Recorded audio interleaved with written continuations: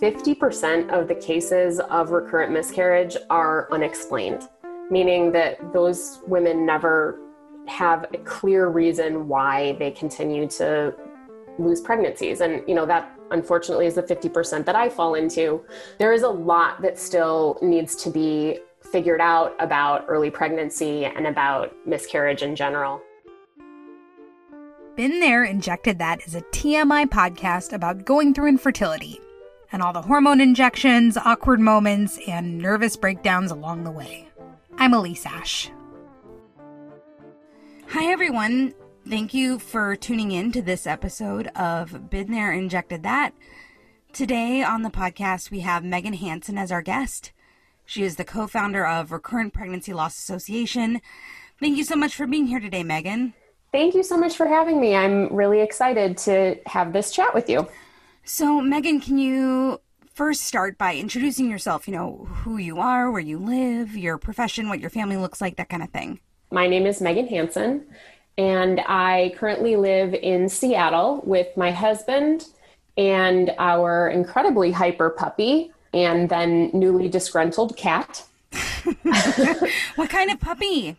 She's half boxer and half Alaskan Malamute, so she's a big girl. Oh my goodness. Yes, she keeps me on my toes. Her new trick is she just learned how to counter surf. So basically now nothing is safe in the kitchen. Gosh. So that's our little family. And as far as professionally, I'm an amateur fertility blogger. So I have sort of my own personal infertility blog, but I am also the co-founder and volunteer president of Recurrent Pregnancy Loss Association, which is a nonprofit organization that my husband and I started in order to fund research into causes of and treatments for recurrent miscarriage. So, Megan, I'm hoping that today we can talk about these two different parts of your life. I know that our audience is really going to want to hear about your own personal experience with recurrent pregnancy loss and also kind of your experience as becoming what you say an amateur fertility blogger, which I think we're all amateur fertility bloggers. I don't think they're like professional fertility Instagram influencers. We're all kind of like, is this right? Does anyone care about this? Is this something that people are finding valuable? And then I do also want to talk about RPLA as well, and talk about why you and your husband and your whole team have gotten invested in this and your plans for giving back to the community. So let's start with you though, Megan. Let's talk about your journey. When did it start? My husband and I started trying to build our family 6 years ago now, and it has been quite the experience. But when we started, we were much younger. We were in our early 30s, and we had been married for about 5 years, and, we had steady jobs, and my sister had just had her first kid. So we were like newly an aunt and uncle, and we were, I'm using air quotes, you can't see me, but like we were ready, right? Mm-hmm. And we got pregnant really quickly, which was amazing and unexpected, because I think anybody that starts to try to build a family in their 30s, it's like you don't necessarily expect that it's going to work out that quickly, but it did. So we were thrilled. And I did all the like early pregnancy stuff. I downloaded all the apps, and I was like daily looking and seeing what was going on and all that fun stuff. And my sister was telling me her recent experience. But then when we got to our 8-week appointment, we learned that we had a missed miscarriage. So we had what's called a blighted ovum, which basically means that the gestational sac had developed, but the embryo never started growing. And my body just had never recognized that had happened. And so I didn't experience any symptoms of the loss. And so I ended up in that situation having to have a DNC, which is a surgery to remove the pregnancy tissue. And it was, I'm not going to lie, like it was incredibly devastating. I think you hear this pretty frequently with women that have lost pregnancies. It's like we all know that it happens, and yet somehow we never imagine that it could ever happen to us. So it's just shocking. It takes you completely by surprise, and it's an awful experience. Well, and Megan, especially also when you have no symptoms and there's no reason to think that anything would be off course. You're Right. still so new to this kind of world and maybe had heard one or two rogue stories of things going, not according to plan. But in general, at the beginning, it's like, wait, what are you talking about? There's not a baby in there. Yeah, exactly. I think on the one hand, doctors are kind of dismissive about a first miscarriage, but they were also really encouraging, so they told me like, hey, unfortunately, this is very common. It was absolutely most likely that there was something chromosomally wrong with the pregnancy. And so it was my body's natural way of, stopping something from progressing that wasn't really, would never have been viable.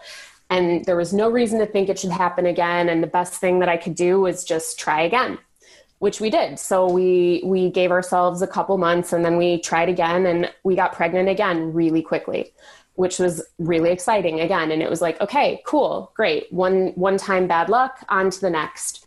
Had your feelings changed at all with the second positive pregnancy test?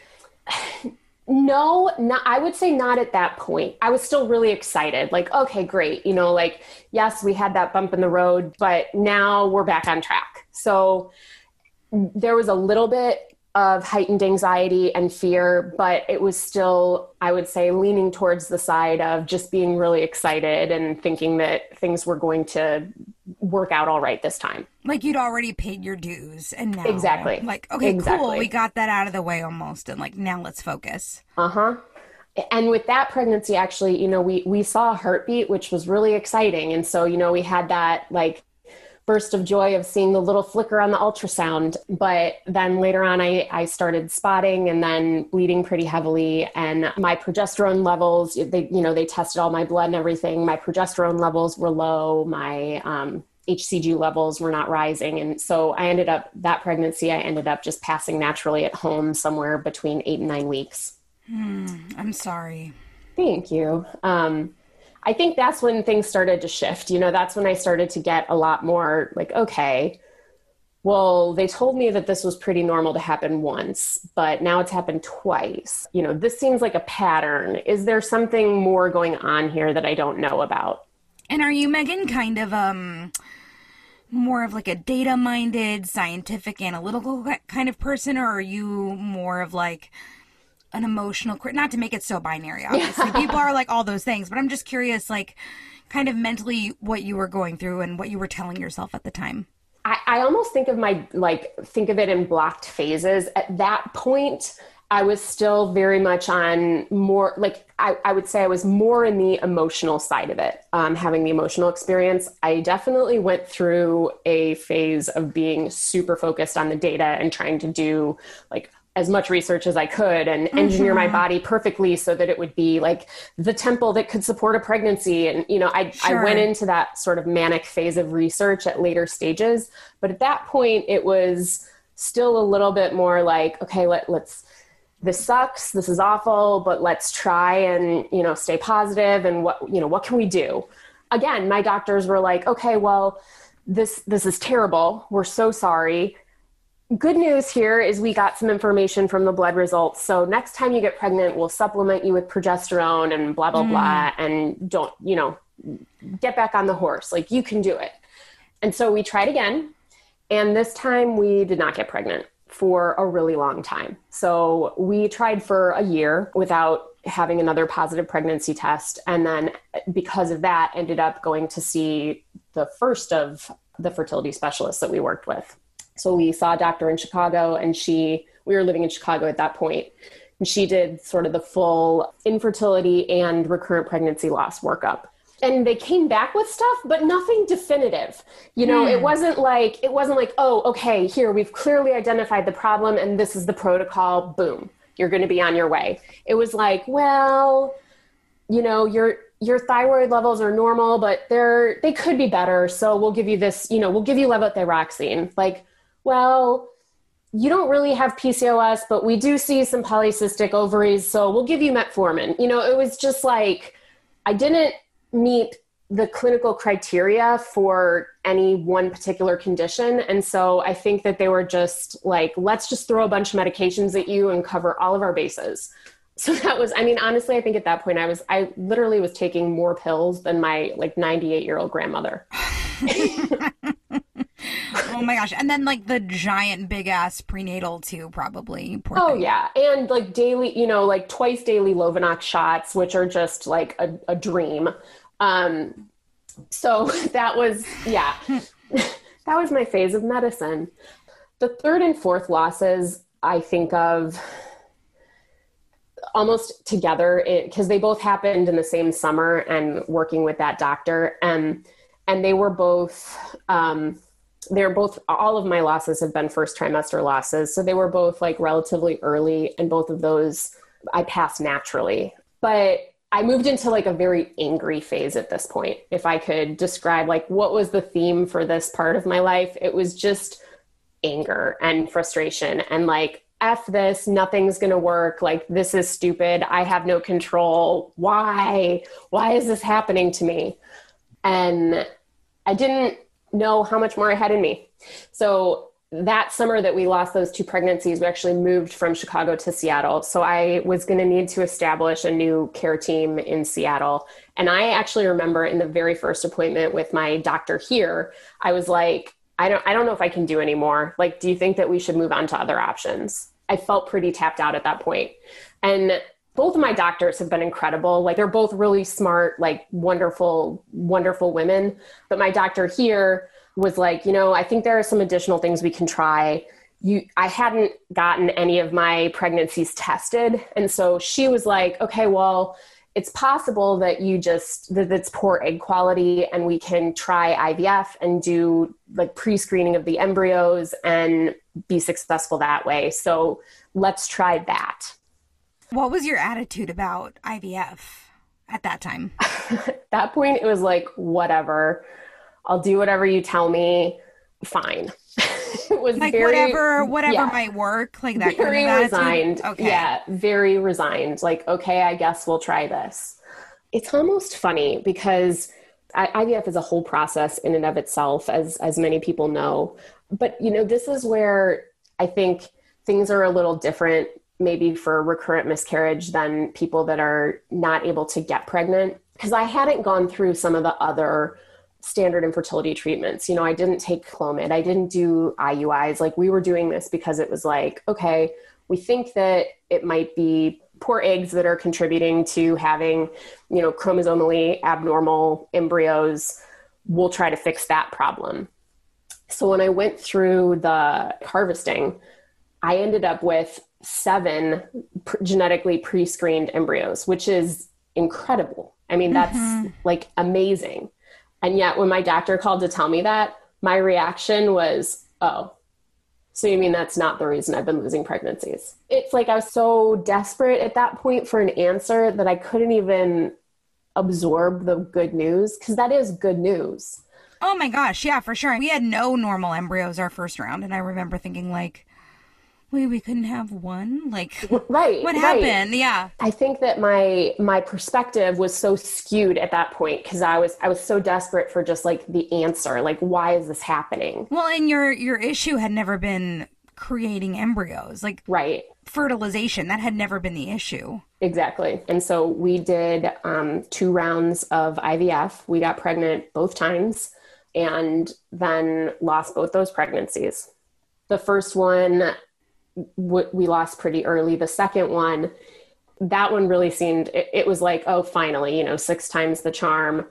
We had seen the heartbeat. We were literally at our final appointment with the specialist before we were going to get like graduated to normal OB, and there was no more heartbeat. The pregnancy had stopped developing. And this is the doctor who, when I first sat down, I was like, I don't know if I can do this again. She was so lovely, and she said, you guys have worked so hard. You've tried everything. This isn't your fault.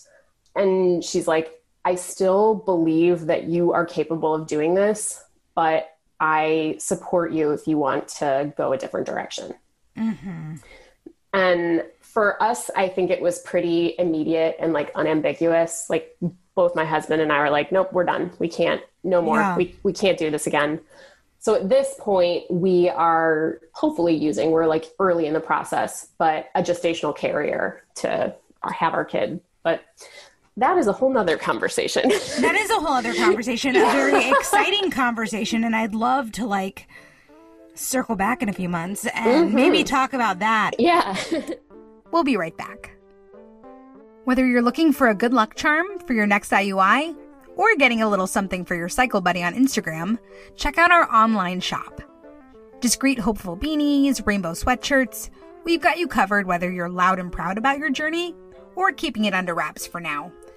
Check out shop.fruitfulfertility.org to see all our fruitful merchandise. Now back to the show. So, what is recurrent pregnancy loss and how is that medically defined? So the American Society of Reproductive Medicine, or ASRM, defines recurrent pregnancy loss as the loss of 2 or more clinical pregnancies before the 20th week. How common is recurrent pregnancy loss? So I've seen different numbers, but the most common statistic I see is that recurrent pregnancy loss, or RPL, impacts about 1 to 2% of couples. And you can kind of back into that. Miscarriage, we know, is unfortunately common. We know that somewhere between 15 and 25% of pregnancies end in loss. So if you just use those numbers, you can then estimate that roughly 5% of women will have 2 miscarriages, and then 1% will have 3 or more losses. And when you say then, okay, well, 1% is really small, 1 to 2% of couples, like that's not that many. But then I like to think if you put that in the context of the infertility community, the infertility community, it's 1 in 8 couples. And, so 12.5%, 1 to 2% of that is actually 10 to 15% of the infertility community. So it is actually a large part, I think, of this space. So do doctors know why this happens? Like, are there common themes or diagnoses, or is it all like totally random?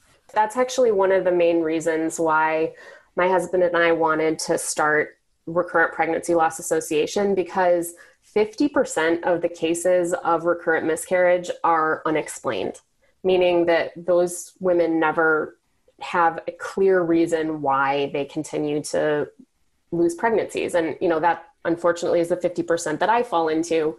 But there is a lot that still needs to be figured out about early pregnancy and about miscarriage in general. That said, there is stuff that's also known. And if you're getting evaluated for these things, doctors are really trying to put you into different categories so that they can figure out the right treatment pathway and protocol. Over half of early first trimester losses are a result of abnormal embryos, meaning that they have too many or too few chromosomes. And, I'm going to pause here and just caveat, I am not a doctor. So everything I'm saying right now is Megan's own self-education. And also caveat, every single body is different. So yes. If you have specific questions about your body or your levels, talk to your care team. Yes, please. So I'm just going to talk in generalizations based on what I have learned and know. The majority of first trimester losses are because of embryos that have the wrong number of chromosomes. However, there are also a handful of reasons why some women might lose pregnancies, even if the fetus has all the right number of chromosomes. And those fall into a couple of categories. Sometimes it's because of anatomical abnormalities in your uterus. Some of these things you're born with, you might have a uterine septum or other things that make your uterus an atypical shape, or other things might be, stuff like fibroids, if the fibroids are in particular places. There are some immunological factors, like some antiphospholipid syndrome is one. It's a blood clotting issue. There are also some endocrine conditions that can cause miscarriage, like hypothyroidism or hyperprolactinemia. And then there are some parental genetic mutations that can result in those parents not being able to have a genetically normal child. So those are kind of the big categories that they fall into. And then on top of that, things we all know, there are certain lifestyle factors like smoking or alcohol use or things like that that can contribute. But there's also a lot of stuff that's still unknown. Is there a way to know why a particular miscarriage happened after the fact?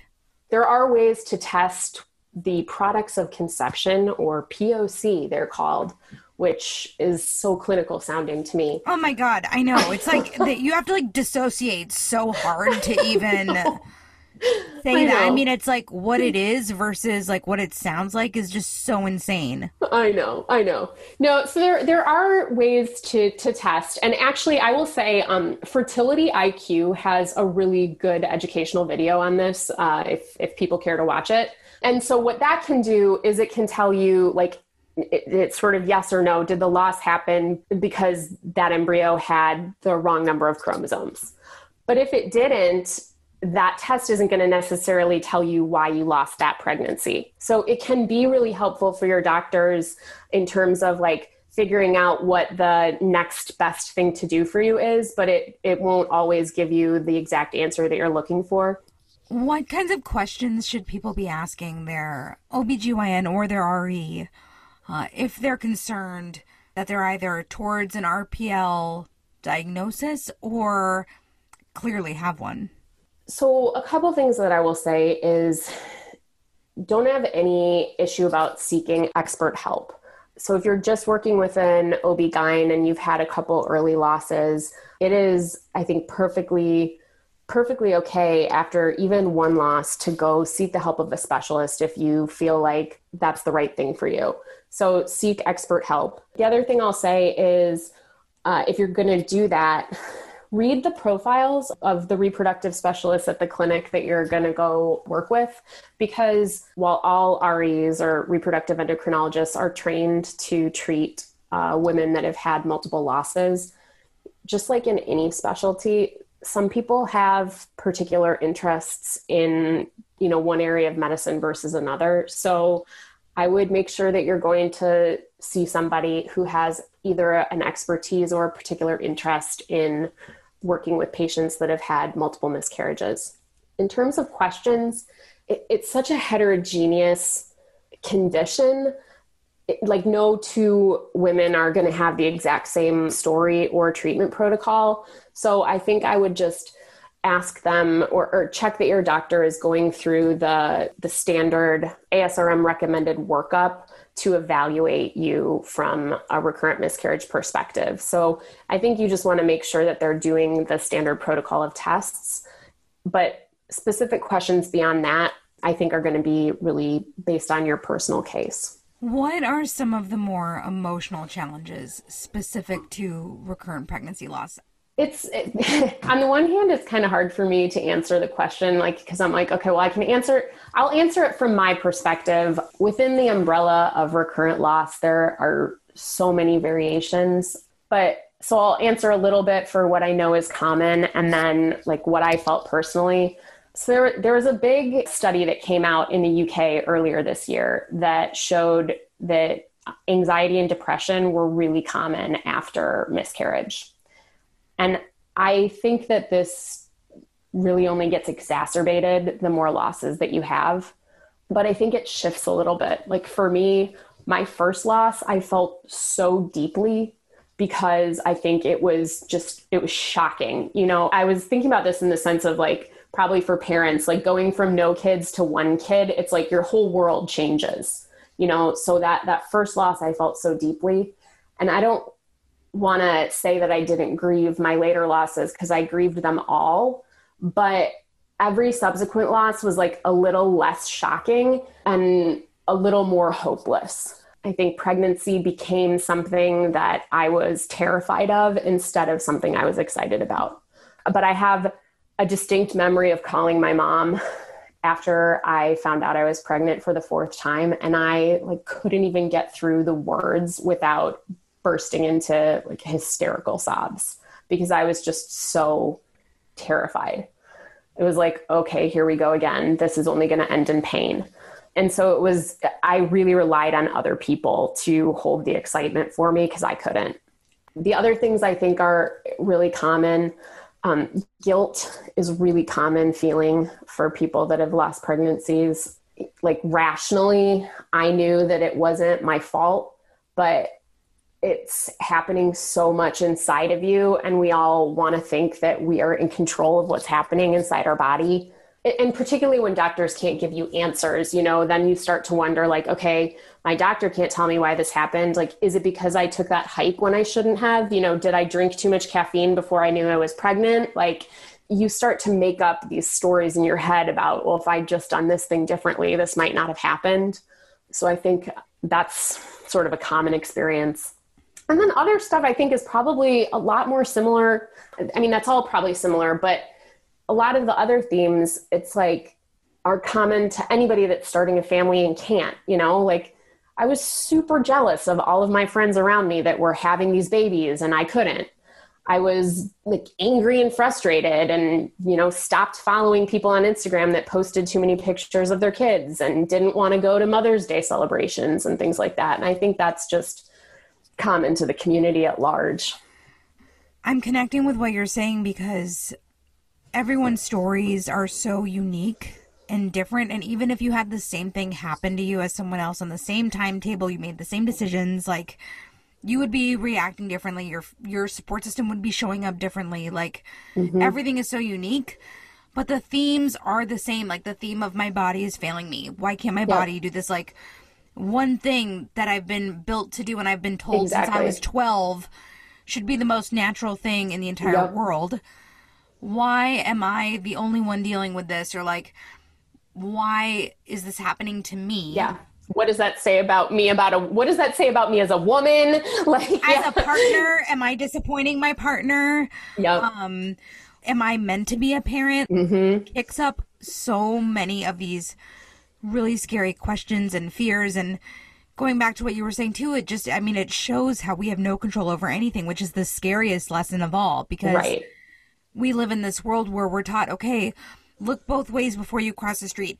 Use your seatbelt. Wear your helmet. Do all the things you're supposed to do. Live in constant fear and terror, and you'll be just fine. And the reality is, like, that's not true at all. And so I think it's interesting because you have people dealing with all different types of loss and grief, and some of it is very tangible and palpable, and some of it is, you know, less seen but still there, and everyone is just trying to like figure out their own shit and get through this. And there is no shortcut or easy answer or like top 5 things you can do. Like all that BuzzFeed shit just like does not exist in our world. And so trying to find ways to make sense of what's happening and process our trauma and find people who can help support us and lift us up when we don't necessarily have space for them, like that's all we can really be doing. Yeah, I love what you said, because like about, you know, we're all in a grieving process. Like I think miscarriage and infertility, even more, this like disenfranchised grief, like this grief that you're experiencing really acutely,